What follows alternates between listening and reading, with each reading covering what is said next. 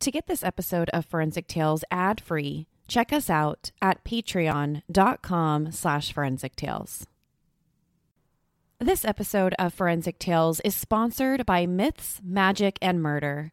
If you're like me, you're always looking for new podcasts to binge. That's why you need to hear about Myths, Magic, and Murder. Hosted by Abby, a demonologist, and Katie, a psychology grad, Myths, Magic, and Murder covers true crime, paranormal, dark history, urban legends, the scary, and the unexplained. What I love about Myths, Magic, and Murders is that Abby and Katie each tell a story on the show with some good laughs along the way. Myths, Magic, and Murder is available on Apple Podcasts or wherever you get your favorite shows. That's Myths, Magic, and Murder. Subscribe today and give them a listen. Forensic Tales discusses topics that some listeners may find disturbing. The contents of this episode may not be suitable for everyone. Listener discretion is advised. A man comes crashing through the roof of the Belvedere Hotel, the fanciest hotel in Baltimore. The poor soul breaks every bone in his body. But somehow, his glasses don't have a scratch, his cell phone is in mint condition, and no one sees anything? No video? Nothing? This is Forensic Tales, episode number 95, the story of Ray Rivera.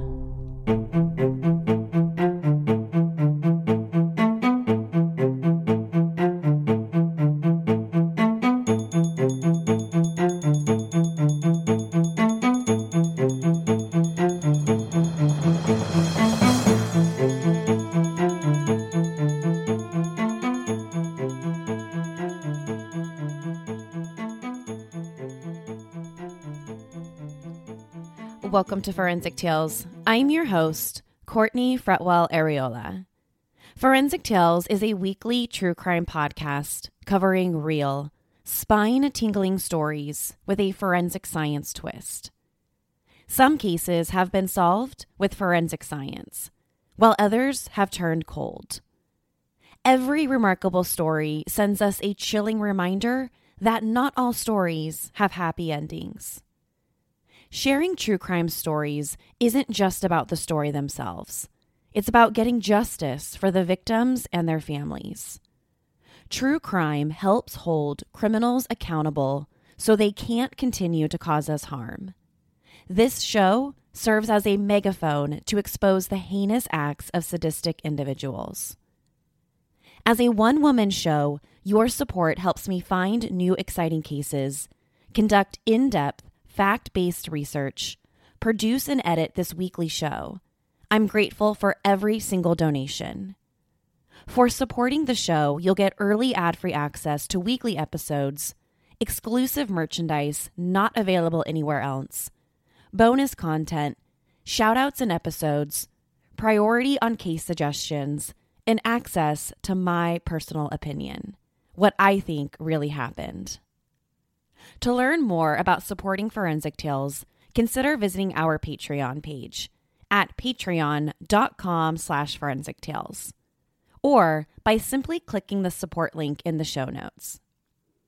Before we get to the episode, I want to give a huge shout out and thank you to this week's newest patron of the show, Christine B.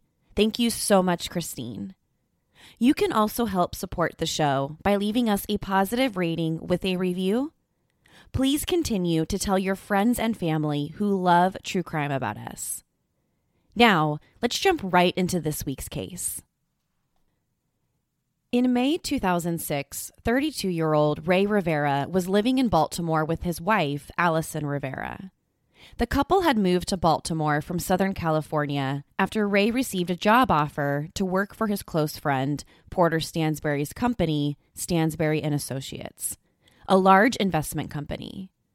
The plan was for the newlyweds to live in Baltimore for 24 months and then move back to Southern California so that Ray could continue to pursue his dreams of working as a screenwriter.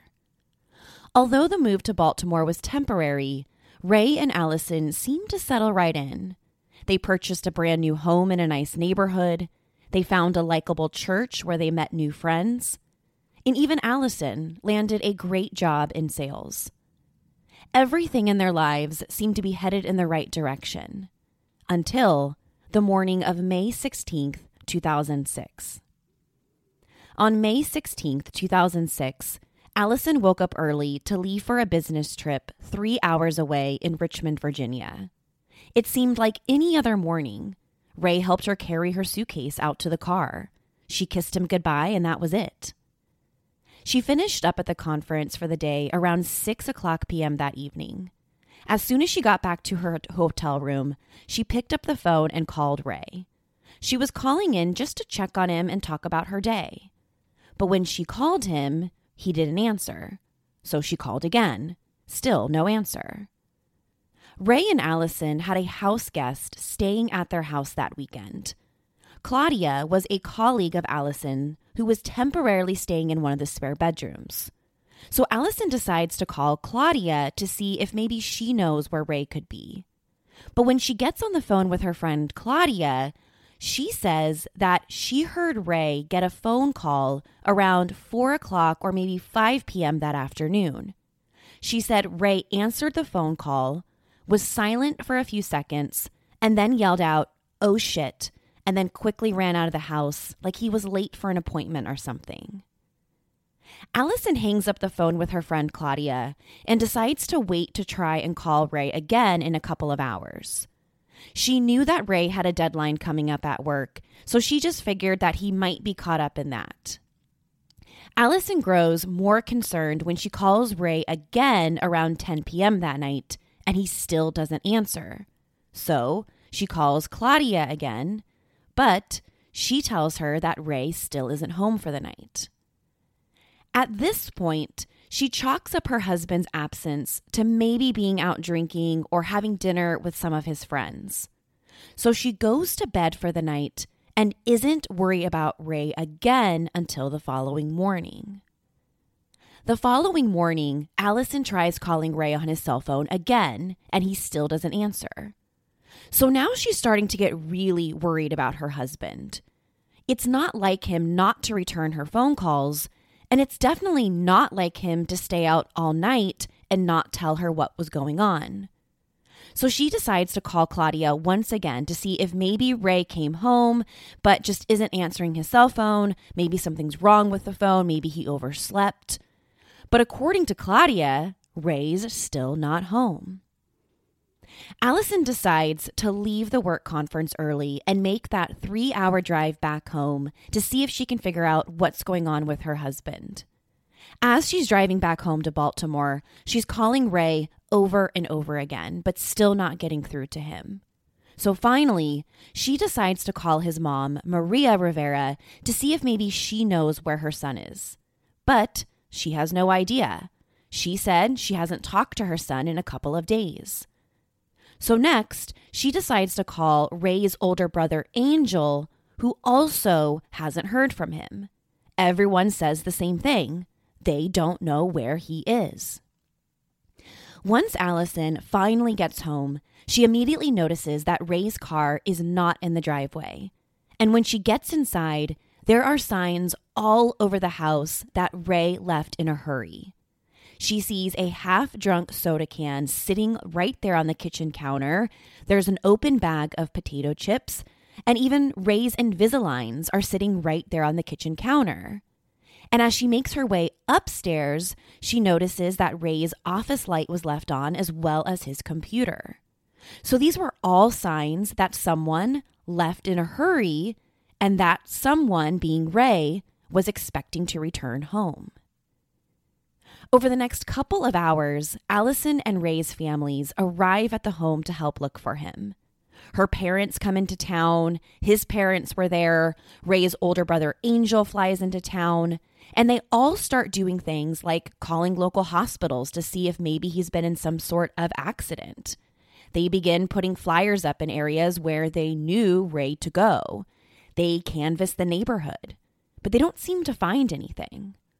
So by the following day, this is now May 17th, 2006, Ray Rivera was reported missing to the Baltimore Police Department. Ray Rivera was born on June 10, 1973, to Puerto Rican parents Angel and Maria Rivera. His dad was in the Air Force, so Ray and his two siblings constantly moved and switched schools. All of this moving meant that Ray and his siblings were extremely close, and sometimes they were each other's only friends. People who grew up with Ray said that he was the type of person that people naturally gravitated to. He was funny and charismatic. He was the kind of person who would instantly become your friend. In high school, Ray was athletic and was a star athlete on the school's water polo team. And he definitely had the body for it. At 6'5" and 260 pounds, he was a force to be reckoned with. The water polo team is where he met his best friend, Porter Stansberry. After high school and college, Ray met his future wife, Allison, while living in Los Angeles. The couple got married in Puerto Rico, and Ray started working as a film writer. It had always been his dream to work in the movie and film industry as a writer. But he was not making very much money in film. So he reached out to his best friend, Porter Stansberry, about getting a job working in the financial industry. Even though he had zero experience working in finance, he was an incredible writer. So in 2004, Porter Stansberry gave him a job writing for his company, where he was hired to write financial newsletters. His job was basically to tell other investors which stocks they should invest in or sell based on current market trends. And besides his writing job at Stansberry and Associates, Ray also worked as an assistant coach at Johns Hopkins University on their water polo team. Family and friends continued to search for Ray over the next 6 days. His friend and boss, Porter Stansberry, even offered up a $1,000 reward and also helped get the local media involved in the case. He would also eventually bump up this reward to $5,000 of his own money. But as the hours and days ticked by, it seemed more and more likely that something terrible had happened to Ray. His cell phone was dead, there had been no credit card use, and zero money had been withdrawn from any of his bank accounts in over 6 days. Finally, on May 22nd, they got somewhere in the investigation. Allison's parents, who helped join the search, found Ray's parked car behind a building on St. Paul Street. The car had a parking ticket on the front windshield and was dated the same day that Ray went missing, back on May 16th. This parking ticket meant that the car had been parked in this parking lot the entire time that Ray's been missing. Now, the area in which Allison's parents found Ray's parked car in a parking lot was right across the street from the Belvedere Hotel. Now, it wasn't unusual for his car to be parked there because his company, Stansberry and Associates, was right down the street. But what was unusual was that his car had been parked there for 6 days, but according to Ray's employer, he hadn't been at work since his disappearance. Ray's family and friends now directed searches in this area right around the parking lot where they found his car. At this point, the police and Ray's family are operating under the assumption that foul play is involved here. He abandoned his car 6 days ago, and there's been zero activity on credit cards and bank accounts. But then they find another big clue. On May 24th, 3 of Ray's coworkers decided to go to the top of the parking garage next to the Belvedere Hotel. The plan was to get up somewhere high and see if they could see anything that could provide any information about where Ray could be. This parking garage also looked over the entire parking lot where Ray's car was parked. So it basically provided a bird's eye view of this entire location, and it also looked over part of the roof of the Belvedere Hotel. Now, the Belvedere Hotel was built back in 1902 and is considered a Baltimore landmark. In its early years, the Belvedere was the place to stay at while in Baltimore. American presidents, Theodore Roosevelt, John F. Kennedy, and even Woodrow Wilson all stayed there. Celebrities like Wallis Simpson, aka the Duchess of Windsor, and Clark Gable made appearances there. But that's just the beginning. By the early 1990s, the hotel filed for bankruptcy and the building was converted into private condos. Although most of the building's rooms are now private residences, parts of the Belvedere are still open to the public today. This includes the hotel's main entrance. A few of the restaurants and lounges are still open and running. But as for the Belvedere's rooms themselves, they're no longer hotel rooms. Instead, they're privately owned condos. So when Ray's coworkers got to the top of the parking structure, again, this is right next door to the Belvedere, they look in the direction of the hotel. And as they're looking at the hotel, they spotted a pair of flip-flops near a hole in the roof of the Belvedere. Now, this is quite a remarkable find because the only way you could see this hole in the lower roof is if you're standing either on top of the parking garage next door or if you're standing on the actual roof of the Belvedere Hotel. It's not something that you'd see from the ground or really anywhere around the hotel. So the hole was on a secondary lower roof of the Belvedere. So you've got the actual roof on the building's 12th floor. Then there's a lower roof in the center of the building that has AC units about 10 to 11 stories below. And that's where Ray's coworkers found the flip-flops and the hole. The coworkers immediately decided to call the Baltimore police who spotted this hole. And once they arrived, they contact one of the property managers who let them inside the part of the Belvedere where this hole is located. It's basically an old, empty conference room that's no longer in use, and this particular location, this particular conference room, has been locked for years. When the hotel was still operational, this was the location of the hotel's pool. But again, for years, this part of the building was empty. Once they opened that locked door, they immediately smelled decomposition. Right there on the floor, beneath the hole, was the body of missing Ray Rivera. This episode of Forensic Tales is brought to you by Best Fiends. This fall is gonna be big. Now that everything is finally getting back to normal, people will be headed out for long overdue vacations. And that means people will be playing Best Fiends like crazy. Best Fiends is the 5-star rated puzzle game that's the perfect travel companion. I love it because with Best Fiends, the fun never ends. There are literally thousands of levels to play and tons of cute characters to collect. With thousands of fun puzzles to solve, there's something new every day. I am on level 110 right now, so I've got plenty more to go. Make the most of your fall downtime and spend some time with your favorite fiends. Visit the Apple App Store or Google Play for the free download. That's Friends without the R, Best Fiends. This episode of Forensic Tales is sponsored by How I Died. How I Died is a fiction podcast with a full cast of voice actors. The series follows John Spacer, a forensic pathologist who solves murders by speaking to the dead. Except no one knows about John's gift, and he has to hide it from his boss, who is an untrusting sheriff who is always looking over his shoulder. I love How I Died because I was hooked from episode 1, which follows John on his first day of his new job, unsure if he can handle the case of a mother's death during a kidnapping. With 2 seasons out, How I Died is the perfect next show for you to binge. I highly recommend you subscribe and listen to How I Died, available wherever you listen to your favorite shows. That's How I Died. Subscribe today and give them a listen.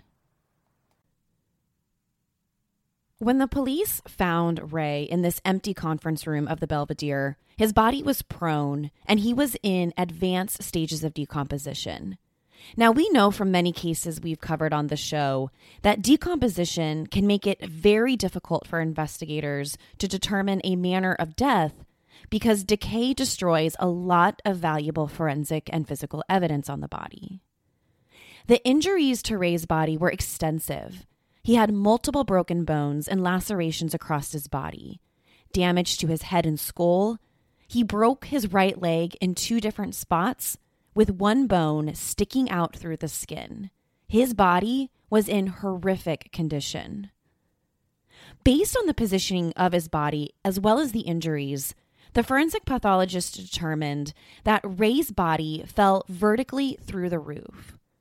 But they don't know whether he fell head first or feet first. And where did he come from? How did he fall? Was he pushed? Did he jump?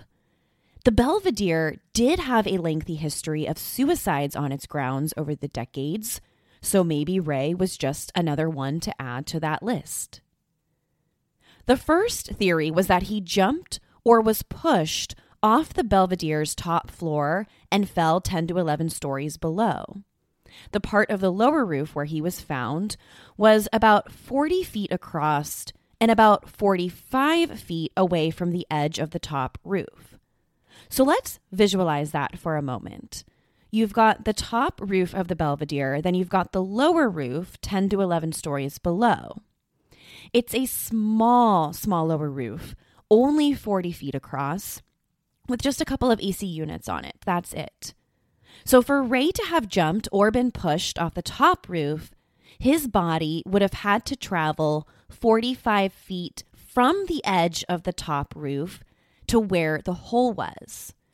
So I want you to imagine someone running, sprinting across the roof and leaping forward 45 feet in the air. That's what would have had to happen for Ray to jump or be pushed off the top of the roof and end up where he did 10 to 11 stories below and get through that lower roof. They say he would have had to, in order to make that 45 feet leap forward, that he would have had to been running about 11 miles per hour. Now, Ray was a big guy. Remember, he's over 6 feet tall. He weighs over 250 pounds. He's a former competitive water polo player. So if anyone could have that athletic ability to make a leap like that, it could be someone like Ray. But now let's say that he was pushed off the roof. Again, he's a big guy, and this would have meant that someone, or likely more than one person, would have had to been able to push him off the roof and send his body flying 45 feet across. Now, the second theory was that he either jumped or was pushed off the parking garage next to the Belvedere, that same parking garage where his 3 coworkers discovered the hole. This spot is a little bit closer. It's about 20 feet away from the garage's edge to where the hole was.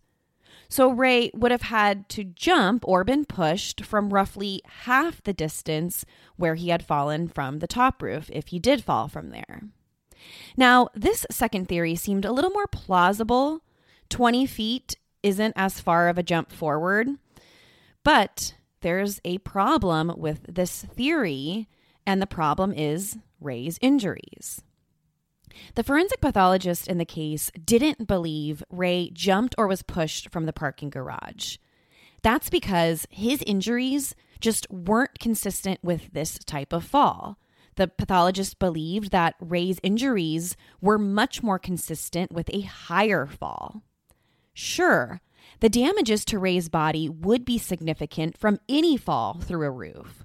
But his injuries were so bad that, at least according to this forensic pathologist, it seemed much more likely that he fell from the top of the Belvedere.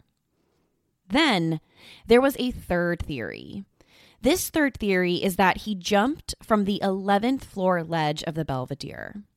Now, the Belvedere Hotel had a ledge that wrapped around the entire outside of the building on the building's 11th floor. Imagine like in an action movie, right? Where someone is trying to get away from the bad guy. They open up the window to a skyscraper and they attempt to get away by walking across the building's ledge. That's basically what this theory suggests, that Ray somehow got himself out onto the 11th floor ledge, then jumped off and went through the lower roof. But this theory also poses some problems.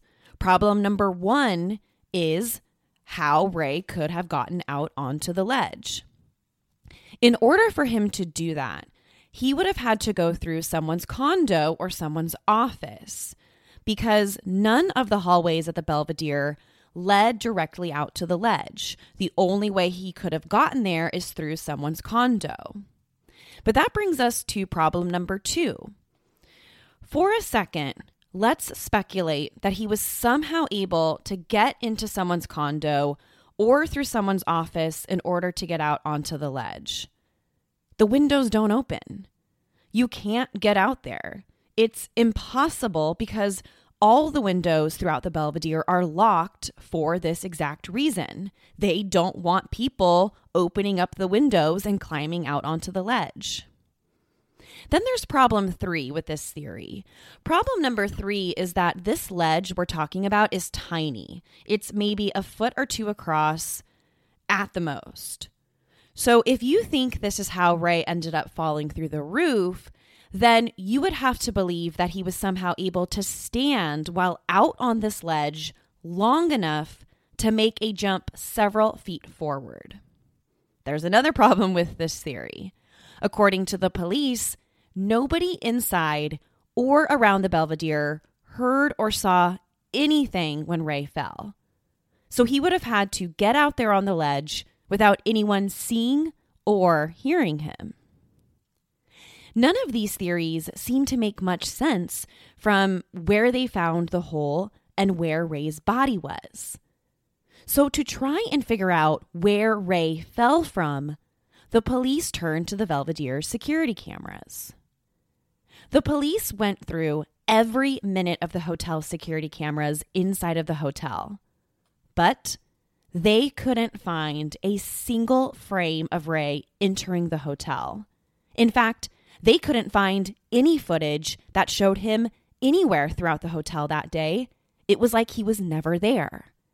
And then, when they went to go look at the camera on the hotel's roof, the police learned that that particular camera wasn't working that day. So in the end, there wasn't any footage of Ray being able to get out there on the roof. There wasn't any footage of him anywhere inside the Belvedere. Now, without question, the security cameras would have been important in this case. Not only would it have shown Ray entering the Belvedere, but it could also help tell the police if he was seen walking inside with anyone else, or if he was alone, if he was by himself. The cameras could also explain exactly how he could have made it on top of the roof.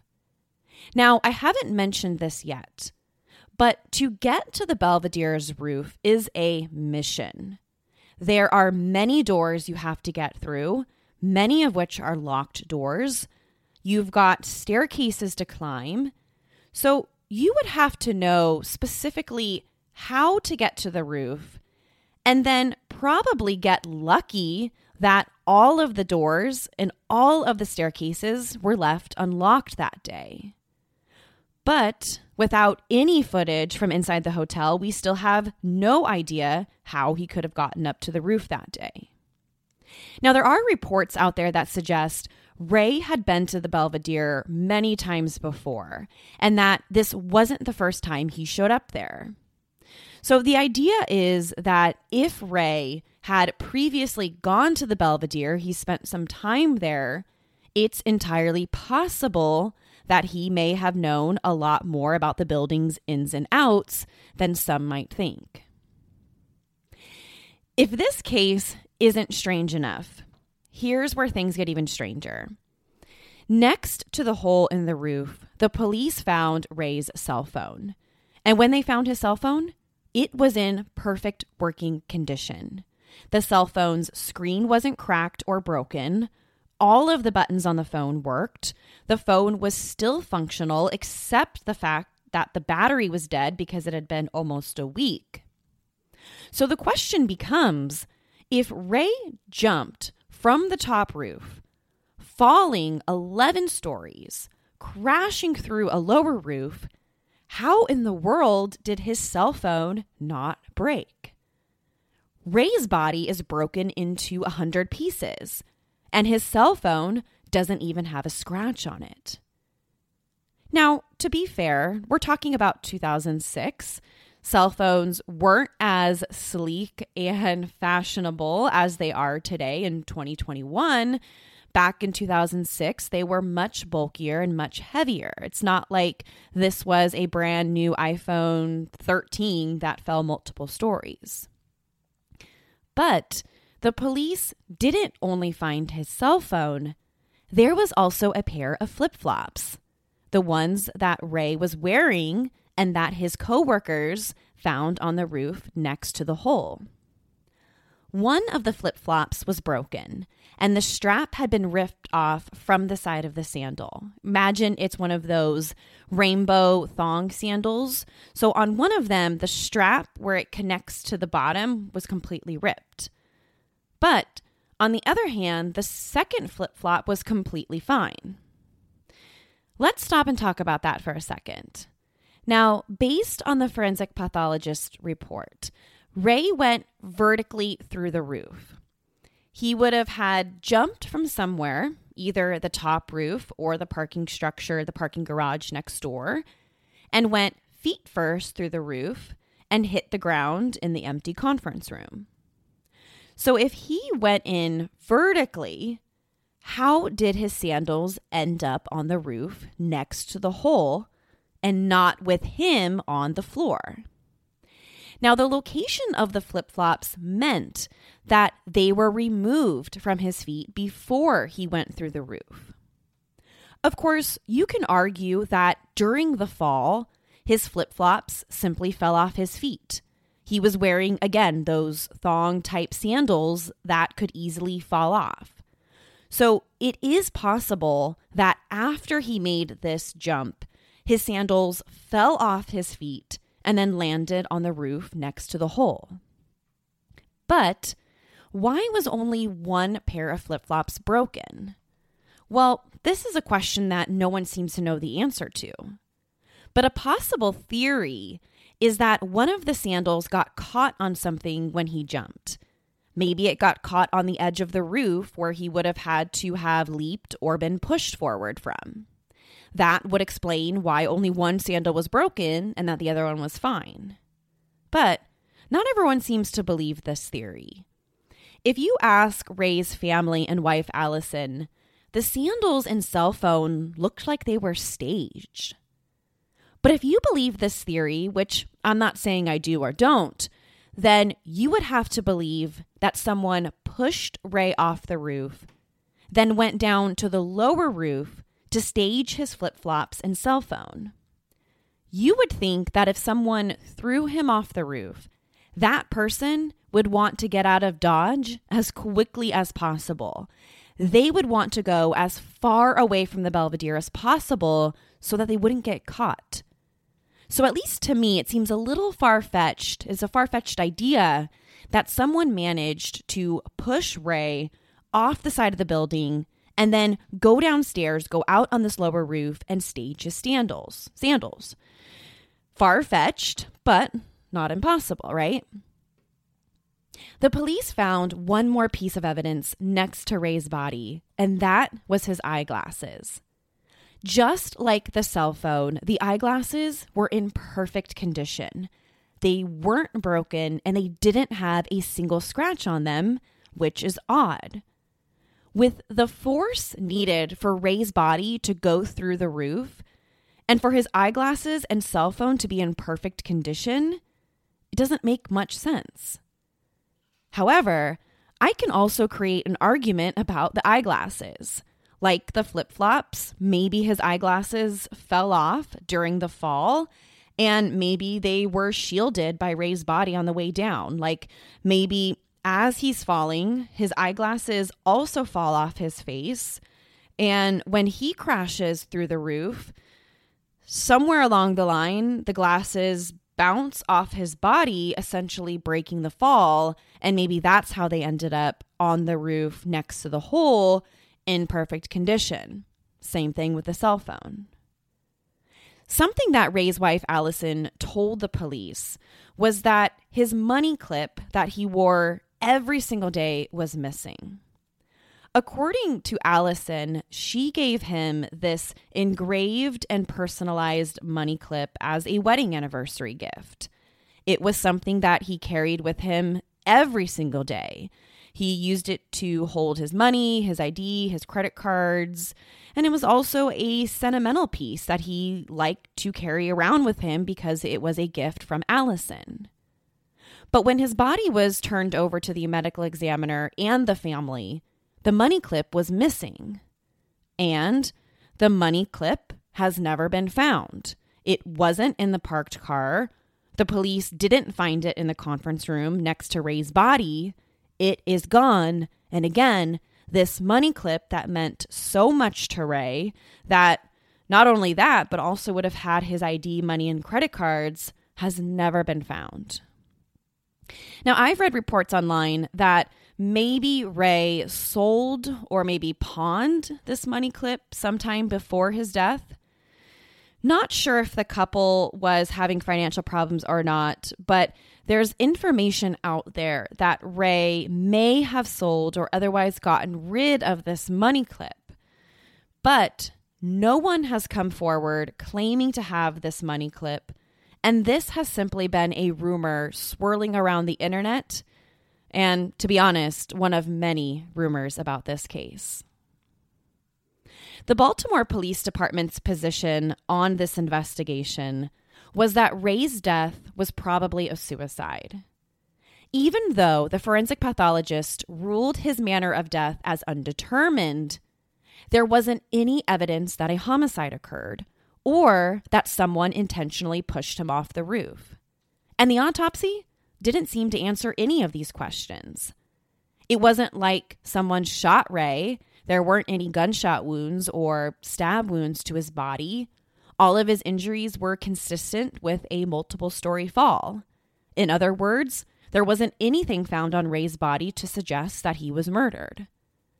Although the circumstances surrounding his death were unusual, according to the police, all signs seemed to point in the direction of suicide. The only reason why the forensic pathologist ruled Ray's manner of death as undetermined is because of the injuries to Ray's leg. According to the pathologist, the injuries to Ray's legs, particularly his shins, are not consistent with a suicide-type jump. But the police didn't convince Ray's family and didn't convince Ray's wife that he simply drove to the Belvedere that day and decided to commit suicide. For starters, there was Ray's history. He didn't have a history of depression or suicidal ideations. He wasn't on any type of prescription medication, and he had never expressed feelings of suicide or depression to anyone in his life. His wife, Allison Rivera, was quoted in a news article as saying, quote, "That is what is so crazy about this. We're planning on moving and starting a new life. He had a future. Why would he decide to just then kill himself?" End quote. She's, of course, referring to the couple's plans about wanting to move back to Los Angeles so that he could continue his dreams of becoming a screenwriter. She even said that they were talking about having kids soon. And they were also recently married. I think they had only been married for a year or two before Ray's death. So according to Allison, Ray just wasn't someone who was planning on killing himself.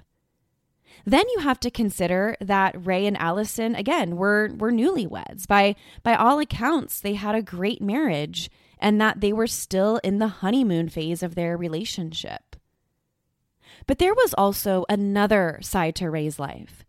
Maybe the side of his life that wasn't going so well. Remember how I mentioned that Allison and Ray moved to Baltimore from Los Angeles because he wasn't making any money screenwriting.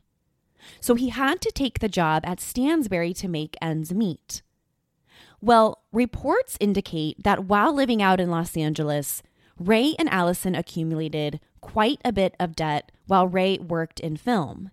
In fact, there are reports that the couple was in almost $90,000 in debt at the time they left LA and moved to Baltimore.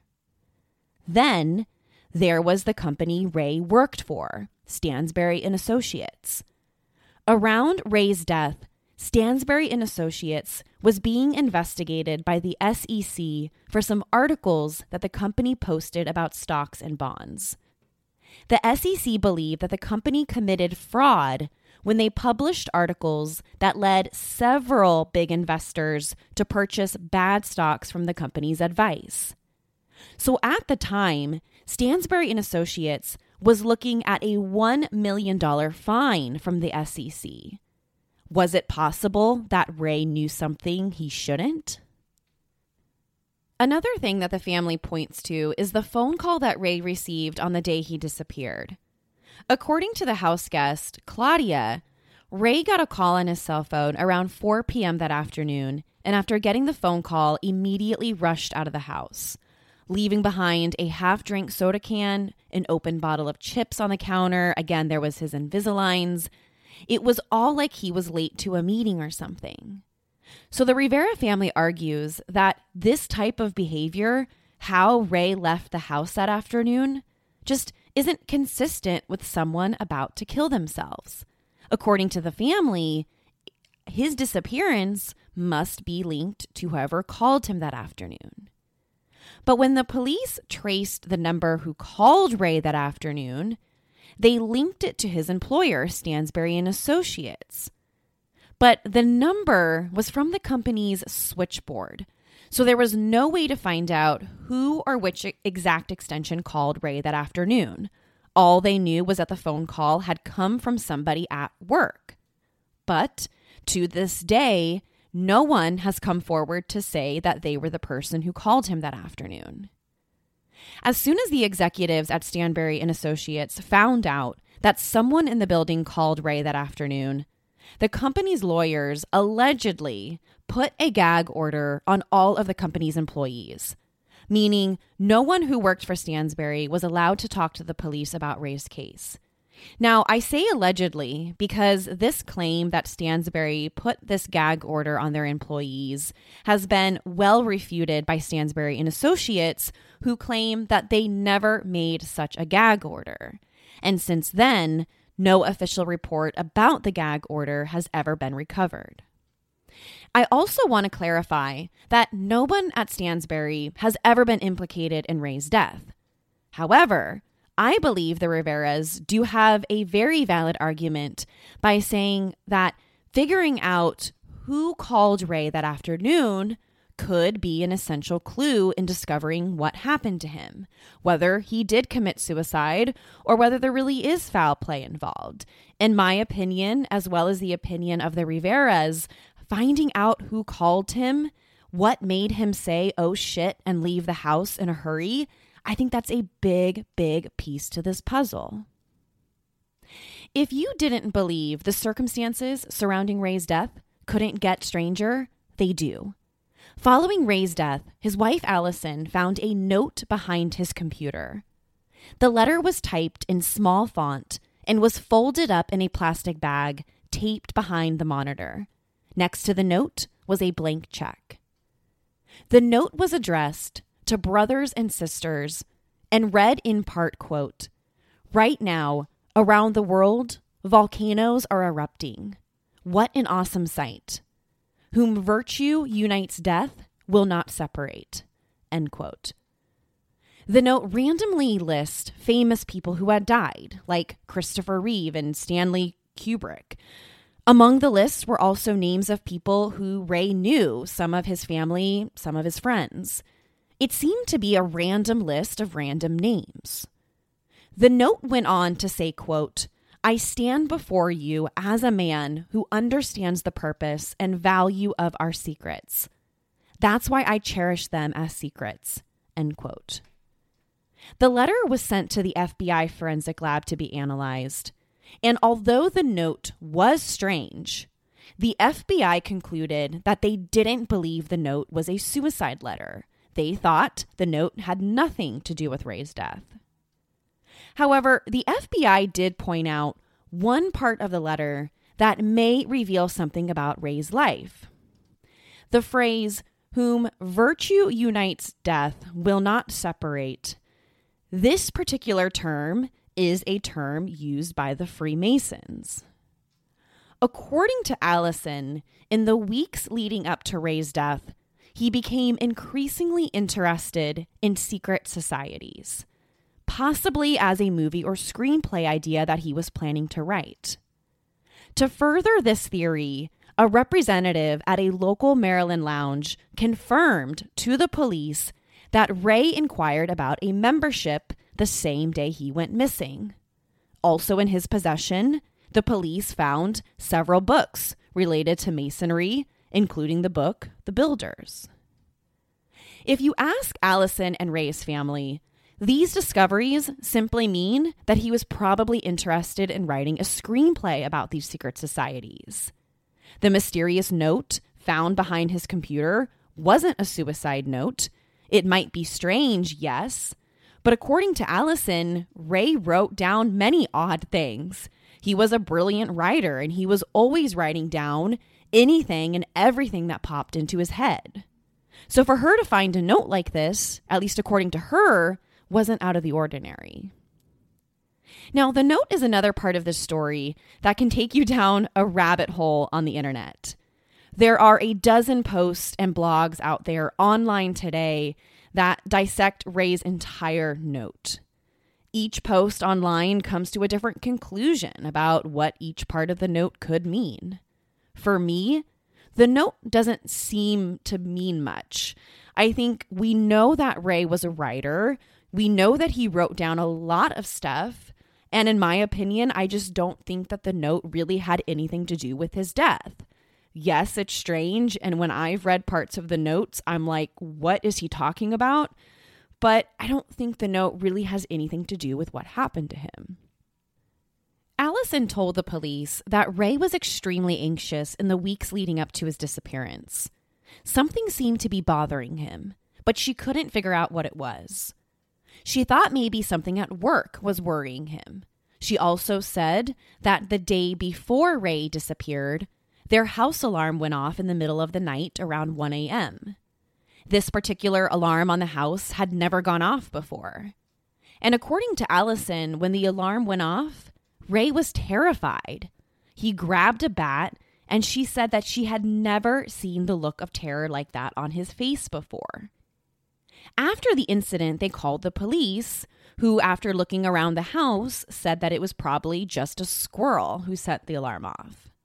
But then, the next day, the day that Ray disappeared, the house alarm went off again. When Allison and Ray checked the house, they noticed that one of the screen windows on the ground floor was tampered with. So was someone trying to break into the house? And did Ray know someone was after him? And that's why he was so anxious and terrified the week he disappeared? Or were these simple signs of psychological stress that led him to commit suicide? The Baltimore police seemed unmoved by these details and still believe that Ray's death was probably a suicide. To this day, the forensic pathologist hasn't changed his death certificate, and Ray's manner of death is considered undetermined. Even the forensic experts are stumped about his death. The Rivera family remains committed to seeking answers about his death. How can such a public death to a likable man have no answer? The answers exist. Someone out there knows the truth. If you or someone you know has any information on Ray's death, please contact the Rivera family, Baltimore police, or Forensic Tales. To share your thoughts on the mysterious death of Ray Rivera, be sure to follow the show on Instagram and Facebook at Forensic Tales. Do you agree with the police that his death is probably a suicide? Or do you think something else happened to Ray? To find out what I think happened to Ray, sign up to become a patron at patreon.com/forensictales. After each episode, I release a bonus episode where I share my personal thoughts and opinions about the case. To check out photos from the case, be sure to head to our website, forensictales.com. You'll also want to check out photos because I'll be posting photos of the roof and the Belvedere Hotel, so you can decide for yourself what you think really happened. Don't forget to subscribe to Forensic Tales so you don't miss an episode. We release a new episode every Monday. If you love the show, consider leaving us a positive review or tell friends and family about us. You can also help support the show through Patreon. Thank you so much for joining me this week. Please, join me next week. We'll have a brand new story and a brand new case to talk about. Until then, remember, not all stories have happy endings. Forensic Tales is a Rockefeller audio production. The show is written and produced by me, Courtney Fretwell. For a small monthly contribution, you can help create new compelling cases for the show, help fund research, and assist with production and editing costs. In addition, for supporting the show, you'll become one of the first to listen to new ad-free episodes and snag exclusive show merchandise not available anywhere else. To learn more about how you can support the show, head over to our Patreon page, patreon.com/forensictales, or simply click the support link in the show notes. You can also help support the show by leaving us a positive review or spreading the good word about us. A true crime friend of yours is always a true crime friend of ours. Forensic Tales is a podcast made possible by our Patreon producers, Tony A., Nicole L., William R., David B., Sammy, Paula G., Selena C., Nicole G., Megan M., and Christine B. If you'd like to become a producer of the show, head to our Patreon page or email me at courtney@forensictales.com to find out how you can become involved. For a complete list of sources used in this episode, please visit forensictales.com. Thank you so much for listening. Your support means the world to me. I'll see you next week. Until then, remember, not all stories have happy endings.